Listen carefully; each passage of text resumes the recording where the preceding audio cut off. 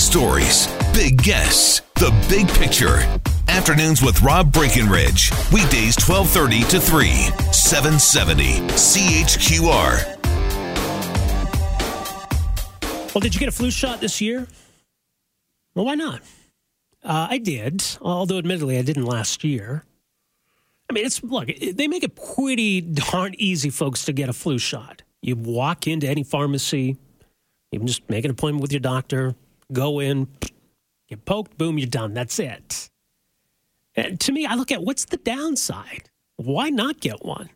It's an added layer of protection. People will say, hey, Rob, just vitamin D or wash your hands or stand on your head. Whatever you do that you think helps prevent the flu, fine, do those things too.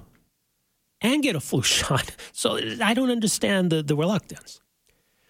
Now, people are kind of cynical about the flu shot because it's obviously not as effective as we'd like it to be. In fact, there was a report published in the New England Journal of Medicine suggesting this year's vaccine may only be about 10% effective.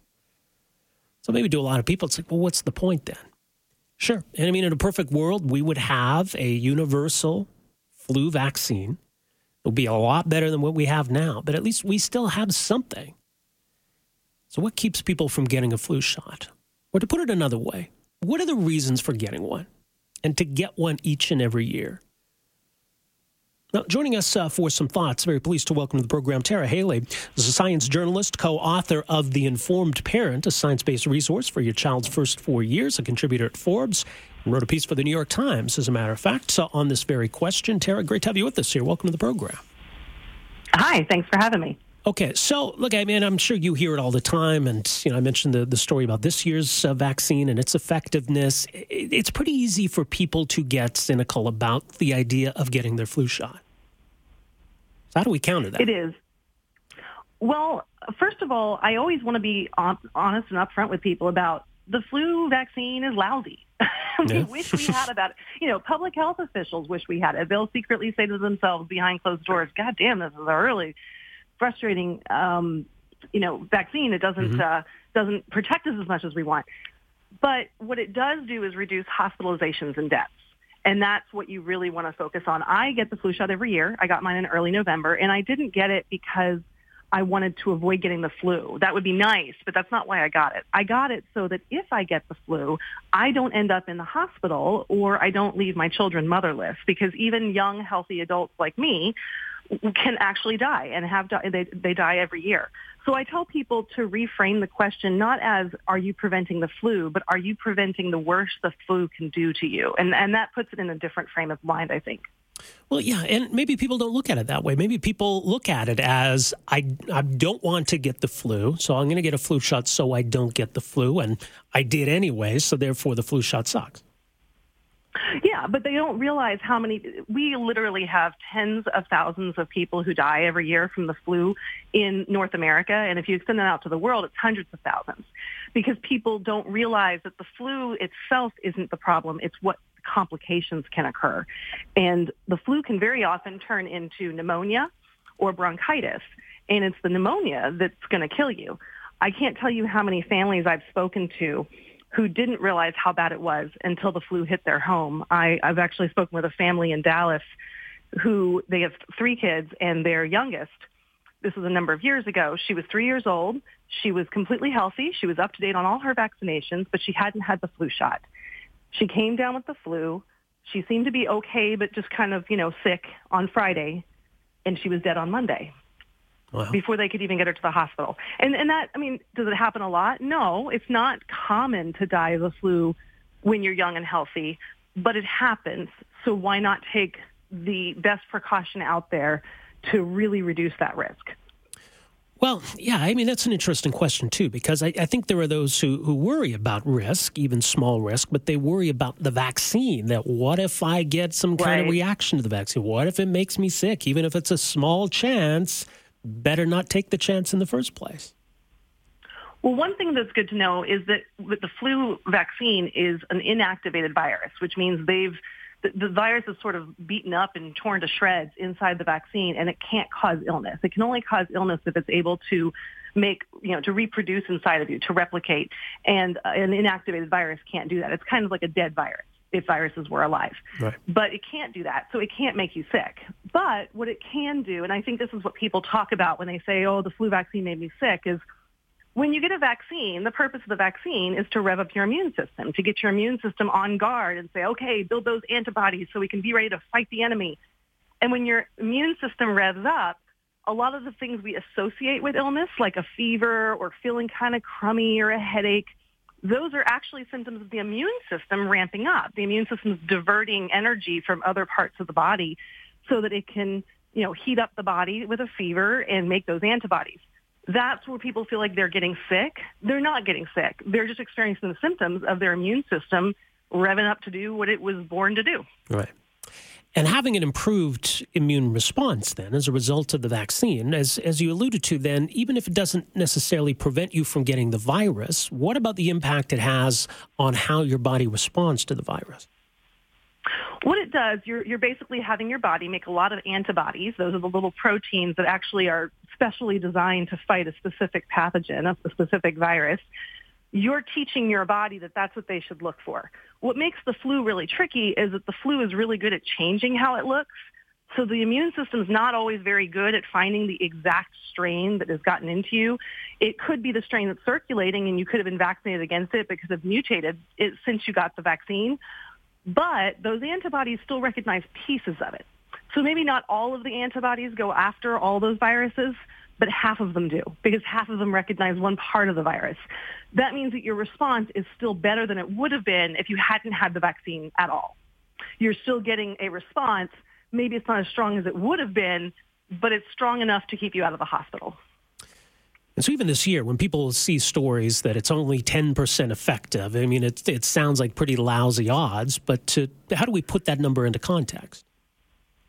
Well, in terms of people, that means that if you had 100,000 people, 1,000 of them still aren't going to get the flu.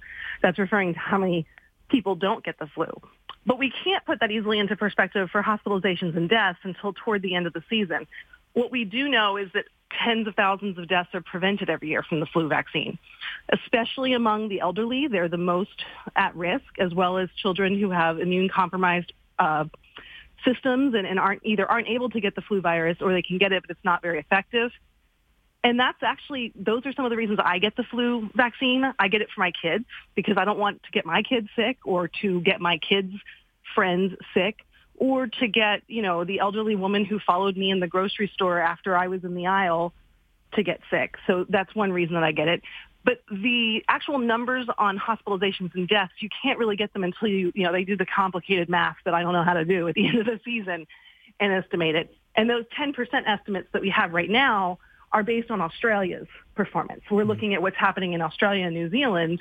And the flu virus, even though it's the same strains that we're seeing here, they could have mutated slightly in a way that's helpful to us. We don't really know yet because we're not in the thick of the season yet. The peak of flu season is usually in January, February. And maybe we'll get lucky and it's a little better than it was in Australia. But even if it wasn't, we're going to see fewer people in the hospital if they got the flu shot. So it's still time to get a flu shot. It is never too late to get a flu shot. In fact, I've been writing about the flu for almost a decade now, and I learned something this year. It's not too late to get the flu shot if you've even had the flu. If you have the flu and you recover, it's still worth getting the flu shot because it could protect you against the other strains that you could still catch. So it's never too late to get the flu shot. It might be Valentine's Day, but that's right in the thick of the season. If you haven't gotten it yet and you find a place that's there and maybe you find out your neighbor has flu and it kind of brings it home to you, go get the flu shot. Now, and I think you've already kind of answered this because it's also about other people and not just you. But, I got a few people texting, and I hear this a lot when the issue comes up. People say, look, I never get the flu. I've never had the flu, and I never get a flu shot, so why should I start now? And I would say, do you wear your seatbelt when you're in the car, even though you haven't been in an accident? Right. There's, anything, your past behavior is your past behavior, and all that means is if you went to Vegas, you were lucky. It doesn't mean you're going to be lucky next time you go to Vegas. You don't know what's going to happen in the future. So your past behavior and your past experiences don't predict your future experiences. If I flip a coin 5 times and it's always heads, does that mean it's going to be more likely to be heads or tails the next time? No, it's still 50%. So when you don't get the shot, you're doing the same thing as driving without a seatbelt. even though you've never been in an accident. And sure, you're a safe driver. You follow the speed limit. You look both ways. You're conscientious. You're defensive in your driving. That doesn't guarantee a drunk driver's not going to hit you one day, and you want your seatbelt on when that happens. Right. Not just because you rarely ever or never get the flu doesn't mean you are immune to it. If I have the flu and I go and cough in your face, you're probably going to get it. And in fact, if you've never had the flu, I would say it's even more important for you to get the flu shot, because that means that you haven't had any antibodies built up against past flus. A really interesting thing that happened in 2009 when the H1N1 was frightening different scientists because it was the potential for a new pandemic. Young adults were hit much worse than the elderly. There were more young adults in percentages going to the emergency room than there were elderly people. And it's thinking, well, that's bizarre. That's not what usually happens.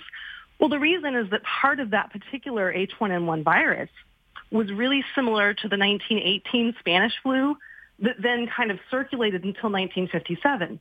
So anyone who was born before 1957 and had the flu had a little bit of protective immunity against the 2009 H1N1. And so all of your elderly people who are normally more at risk actually were more protected because they had had the flu before. So if you're the kind of person who's never had the flu, that's all the more reason to give your immune system something to work with, because that means if you get the flu, it's a totally new pathogen and your body's going to be thrown into chaos. Yeah. Well, yeah, and it's, it's like I said at the outset, that why not get it? Even if you do all of these other things that minimize your risk or reduce your risk, maybe if you rarely ever get it, what's the downside to getting the flu shot? It's hard to see where there's a downside. There are risks to the flu shot. There's risks to any vaccine. There's risks to anything you do in life. If you have a history of Guillain-Barré syndrome, which is a nerve disorder, then you should not get the flu shot, because there have been past reports where the flu shot is linked to Guillain-Barré, and you don't want that nerve disorder. It's worth noting that the flu itself is more likely to give you Guillain-Barré than the flu shot. But if you have a history, then you are one of the people that is protected by everyone around you getting a flu shot. There's certain people who might be taking immune-suppressing medications where they could get the shot, but it's not going to be effective, or it might put their system into overload. So there are contraindications, and people should always check with their doctor or the CDC website or the Canada's public health websites to make sure that they don't fall into one of those categories. Beyond those risks, there really aren't any others that you hear a lot of myths about the flu vaccine. It's going to make you walk backwards. It's going to, make you sick. I could give you a long list of different myths. And all of those have actually been closely examined by scientists all throughout the world, not just the ones in North America, and found to be baseless. There's not evidence to support them. But people do need to know that anything you put in your body carries a risk. It's tiny. Just make sure you're not in one of those groups. And if you're not in one of those groups, which very few people are, then there's really not a good reason not to get it. And in the meantime, we keep going through this conversation of, well, why can't we get a better vaccine? Or why can't we get a universal vaccine? And we try to predict each year what the strain's going to be. There's a short turnaround time in getting vaccines churned out. Are we doomed to just keep repeating that? Hopefully not. Science has come a long way. One of the reasons we have so many more vaccines now is that we keep getting better at making them. But the flu I have mad respect for the flu as a virus. It's pretty uniquely evolved to be really good at getting us sick and keep getting us sick. It's a virus. Its goal is to replicate, and it will do whatever it takes to replicate any way it can. And it happens to replicate so quickly that it makes lots of mistakes. Those mistakes are mutations. And when it mutates past the point where our immune system can recognize it, then we're susceptible to it again. So in order to have a universal vaccine, we would need to have a vaccine that teaches the immune system to recognize parts of the flu virus that never change. And there are parts that never change. They're just not the parts that our immune system usually looks at. It's kind of like someone changes their shoes, but their coat's the same. Well, if we can make them always respond to the shoes, great. That's a universal flu vaccine. But for now, our immune system's focused on that coat. So we really need to... What scientists are trying to do is there is one part in particular of the flu virus. It's the stalk that holds two proteins. They're trying to make a flu vaccine that encourages the body's immune system to recognize that stalk. But it's hard to do because the body doesn't naturally do that. And it takes a lot of science. So I do have faith we'll get there. But until then, we're kind of stuck playing catch up and always trying to catch up with this very clever, changing, mutating virus that's just really well equipped to outsmart our bodies. Well, Tara, you certainly highlighted some interesting points. Appreciate you making some time for us here today. Thanks for this. Thank you very much. All right, take care. Tara Haley is a science journalist, co-author of the book The Informed Parent, a science-based resource for your child's first 4 years.